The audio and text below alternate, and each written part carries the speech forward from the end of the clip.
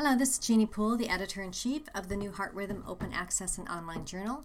I am pleased to present our first podcast for our inaugural April 2020 issue.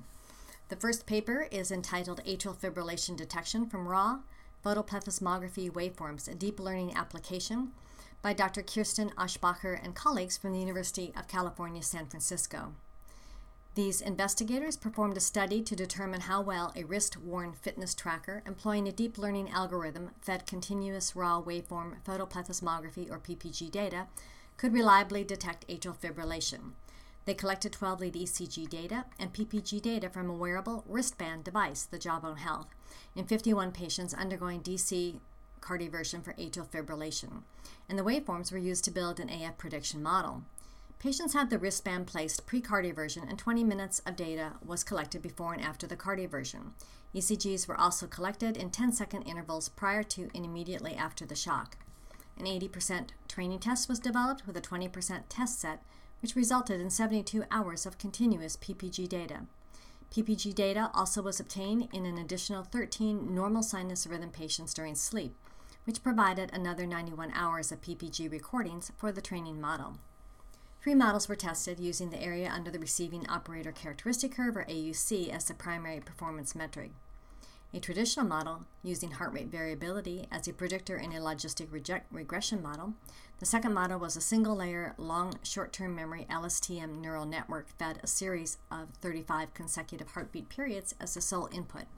And the third model was a deep convolutional recurrent neural net, or DNN, using the raw PPG waveform as the input. The results show that the AUC for discrimination of AF from sinus rhythm in the test dataset was higher in the DNN model using the raw PPG waveform with an AUC of 0.983 than in the traditional logistic regression model using heart rate variability with an AUC of 0.717. And it was also higher than the LSTM model fed only heart rate data with an AUC of 0.954. Sensitivity and specificity values were computed using a discrimination cutoff of 0.5. The positive predictive value of both models 2 and 3 were better than model 1, model 1 being the heart rate variability model, and quite similar to each other with a positive predictive value of 96 and 95% respectively for models 2 and 3. The negative predictive value for model 1 was 48.8%, and for model 2 was 67%, and for model 3 was 96.2%.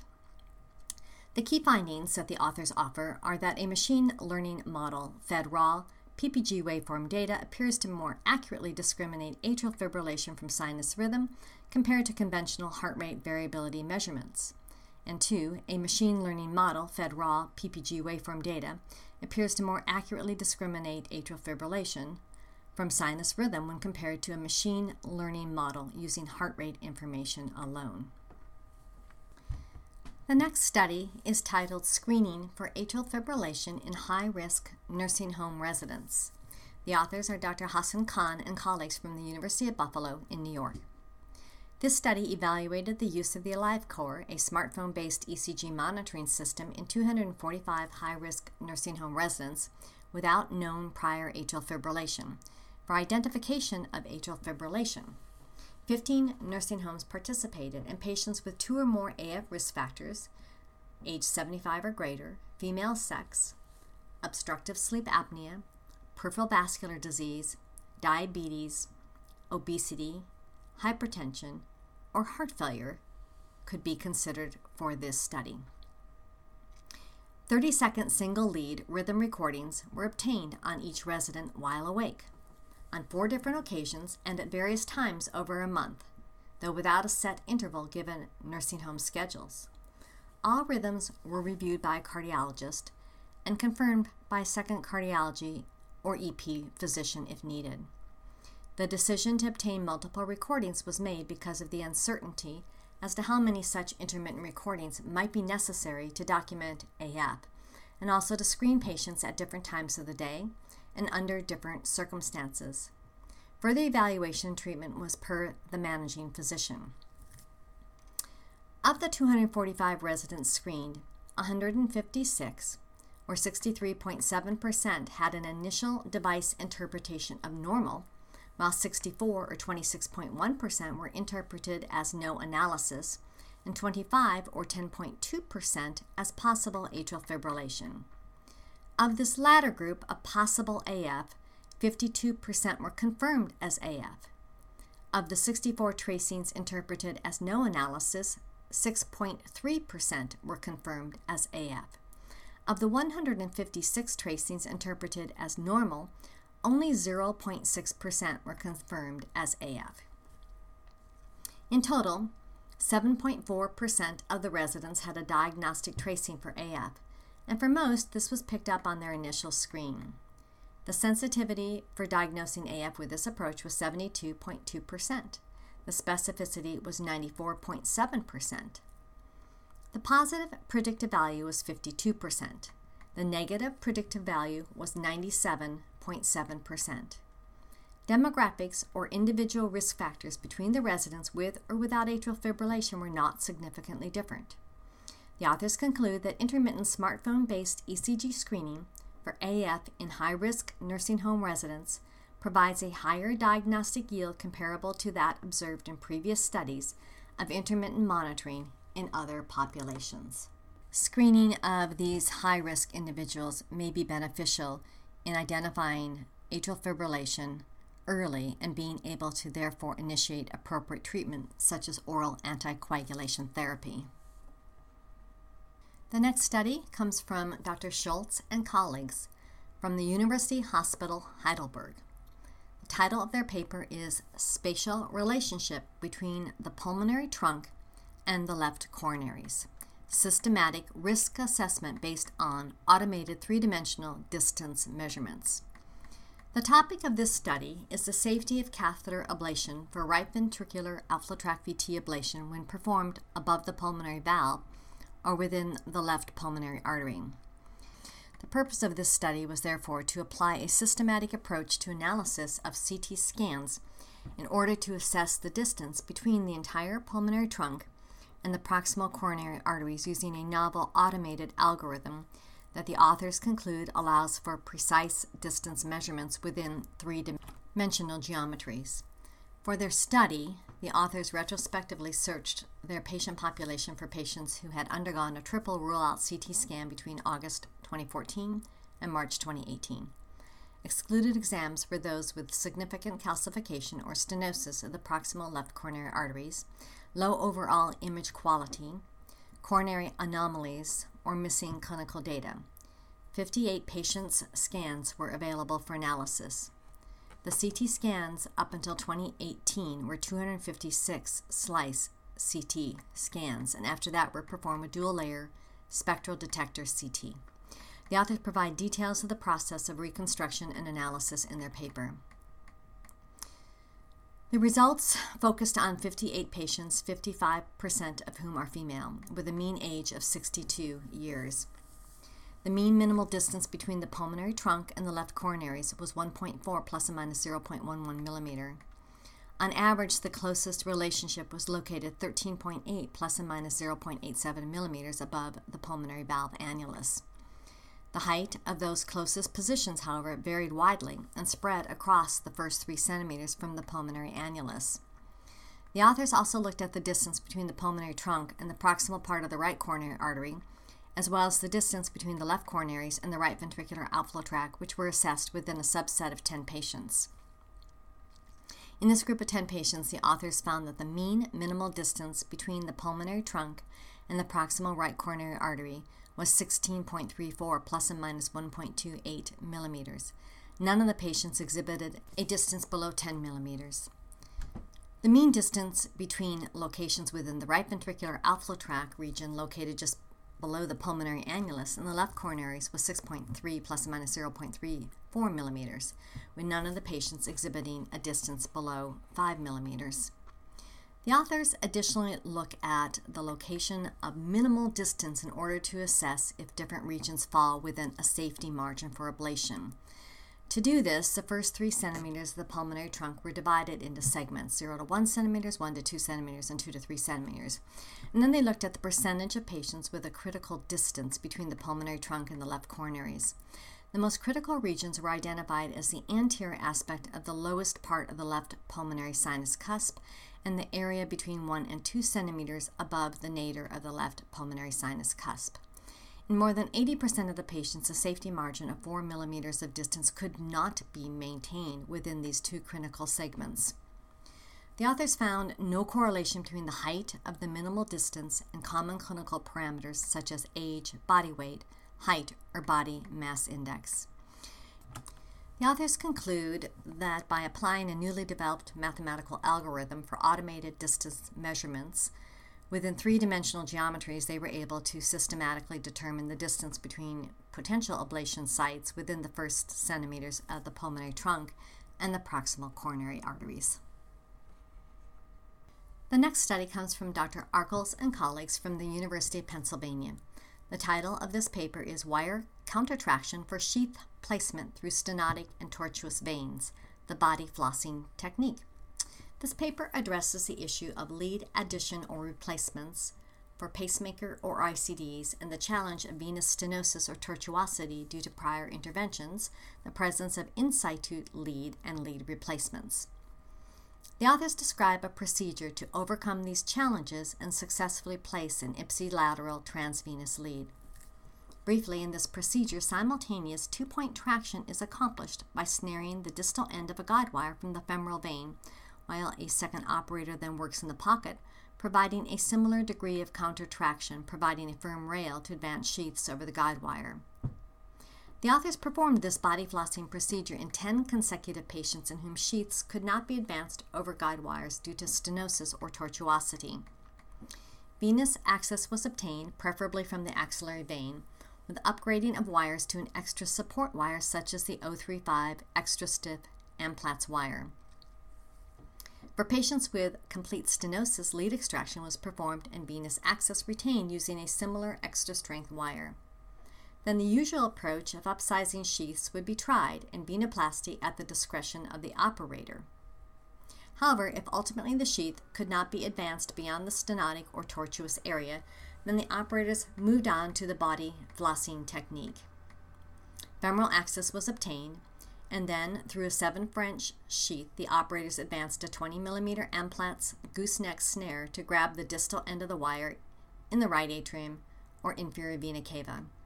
With counter-traction from below, then the operator at the pocket would attempt to advance the sheath, while the operator of the snare would try to maintain the distal end of the wire in a stable position in the low right atrium or IVC. If the latter could not be maintained, then the distal wire would be pulled out through the femoral sheath and secured with a forceps snap. If the latter approach was required, then at the end of the procedure the wire would be removed via the femoral sheath to maintain pocket sterility. The authors report that this approach was successful in all 10 consecutive patients, with 11 leads placed, which included 5 ICD and 6 pacemaker leads. The patients had an average of 2.7 plus and minus 0.8 pre-existing leads present, and the dwell time was 12.0 plus and minus 5.4 years. 3 patients required lead extraction, and in another 2, venoplasty was performed. The procedure was performed quickly, with an average time required to snare the wire of only about 6 minutes. No complications occurred during the procedure or over a follow-up period of 30 months. This study shows that a counter-traction approach, which the authors have aptly named the body flossing technique, is a useful addition to the armamentarium of techniques which can be used in tough cases when faced with venous stenosis or tortuosity. The benefit of this technique is an opportunity to avoid other approaches such as implanting leads on the contralateral side with tunneling across to the pocket, or placing an entirely new system on the contralateral side. This approach may have the advantage to limit the need to perform a lead extraction, use less appealing venous access approaches such as femoral medial subclavian vein distal to the area of stenosis, or a supraclavicular venous access approach. While patients now may be candidates for leadless pacing or a subcutaneous ICD, many will not be appropriate for these novel devices, and therefore this technique may help to facilitate the placement of leads in veins with in situ prior leads. The next study is titled A Novel screening test for inappropriate shocks due to myopotentials from the subcutaneous implantable cardioverter defibrillator. This is authored by Dr. Yuji Ishida and colleagues from the Hirosaki University of Graduate School of Medicine. The background for performing this study is the effort to reduce inappropriate shock rates occurring in the subcutaneous ICD.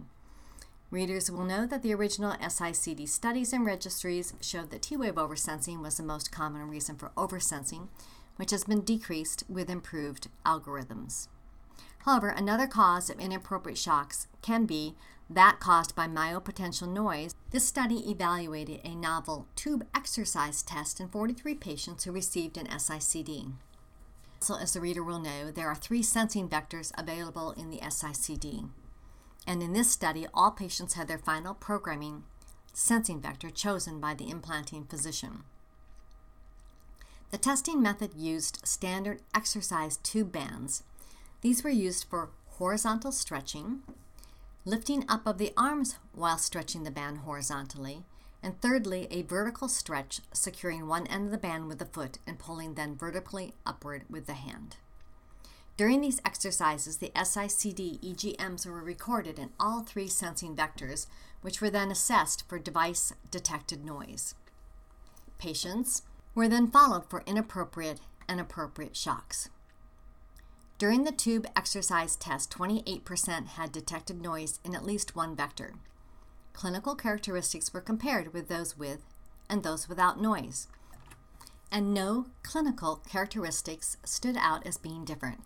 However, those with myopotential noise were more likely to have had the 3-incision versus the 2-incision implant technique, 75% versus 39% respectively. Overall, there was no difference in the noise according to the sensing vector.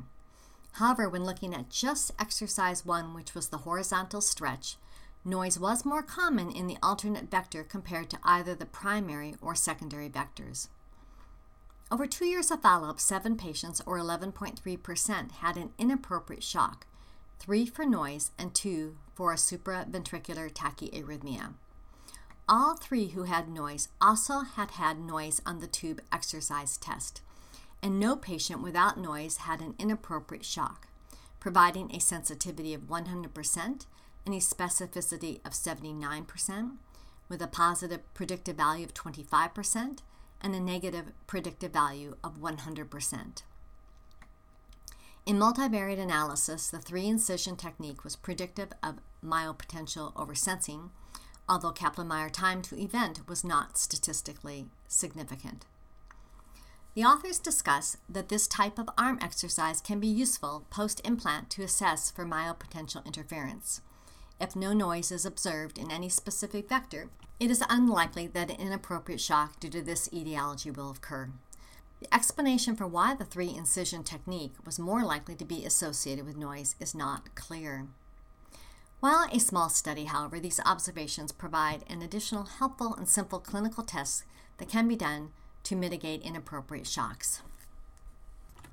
This next study comes from the Department of Population Health Sciences, the Division of Health Informatics at Cornell Medicine, New York.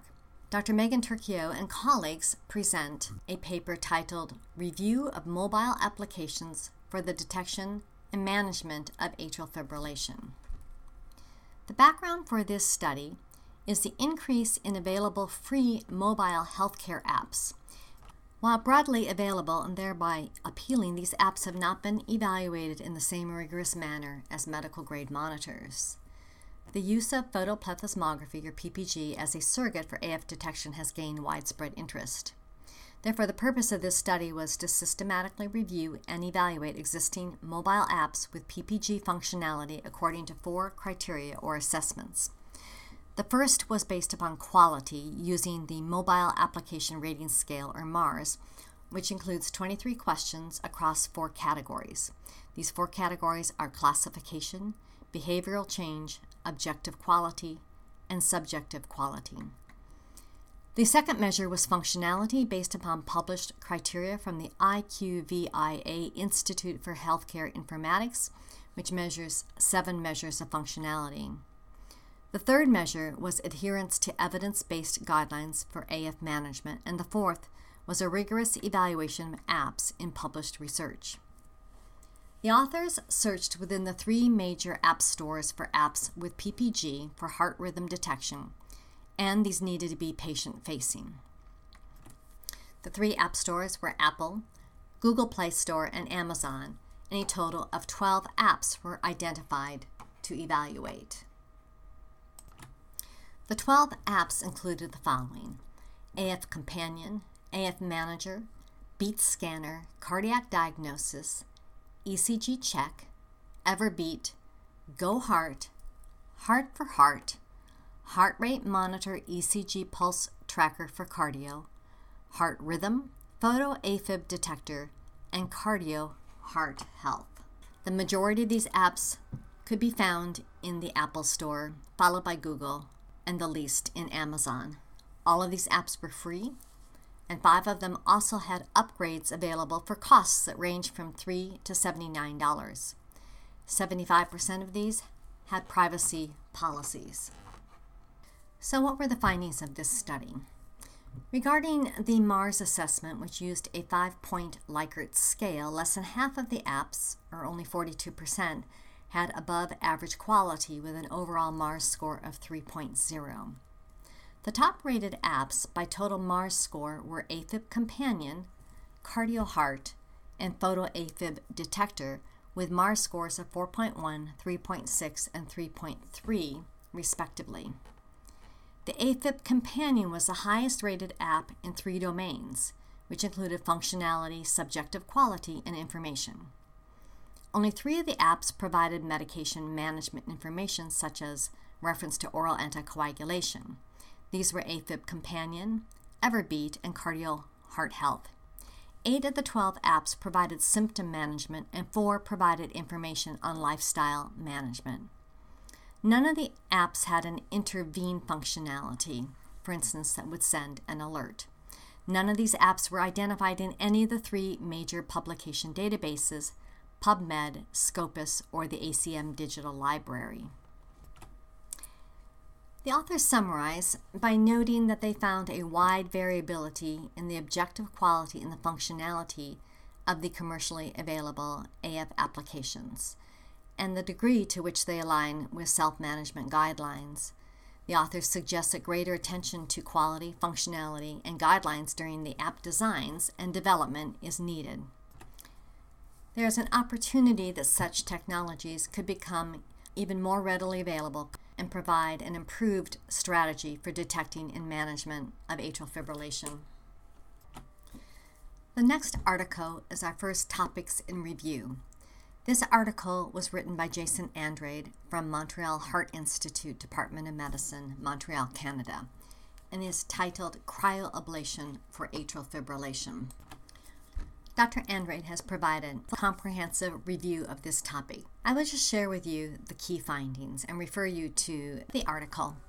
The first key finding is that decreasing the cryoablation dose results in significantly shorter ablation procedures and left atrial dwell times, with reduction in fluoroscopic exposure, mostly related to omission of the bonus freeze.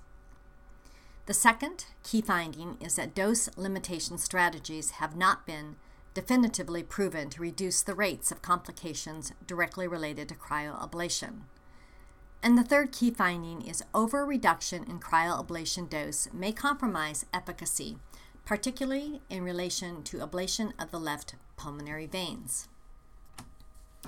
The final 2 papers are in our category called Perspectives in Contrast.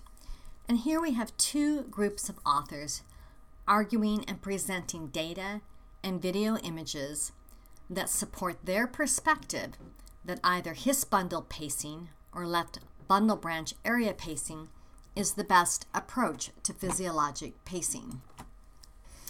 Arguing that His bundle pacing is the best approach to physiologic pacing, Drs. Upadhyaya, Rosmania, and Tung from the University of Chicago support their perspective by pointing out that only His bundle pacing results in complete recruitment of intrinsic left conduction system activation. They also note that the available clinical evidence for His bundle pacing is far greater than that for left bundle branch area pacing. They note that there is a lack of definitive evidence and criteria for capture of the left conduction system, and that generalizability of left bundle branch area pacing is unknown and largely untested outside of China, particularly in the presence of septal scar and ischemic substrates. Providing the contrasting perspective is Drs. Padala and Ellenbogen from the Department of Cardiac Electrophysiology at the Virginia Commonwealth University in Richmond, Virginia. These authors support their perspective, noting that left bundle branch area pacing overcomes many of the limitations that have been previously noted with His bundle pacing. They identify that the large anatomic target side is technically less challenging, it's easier to fix the lead, and has shorter procedural and fluoroscopic times, and also note higher success rates. They argue that this approach improves the ability to preserve or improve LV synchrony. And they also note, importantly, that the more stable lead parameters with left bundle branch area pacing argue strongly for this approach over His bundle pacing. We invite you to view these two articles, including their step-by-step approaches to achieving physiologic pacing. Thank you for listening to this podcast today, which summarizes the April 2020 edition of Heart Rhythm Open. You can access all of the papers discussed today at www.heartrhythmopen.com.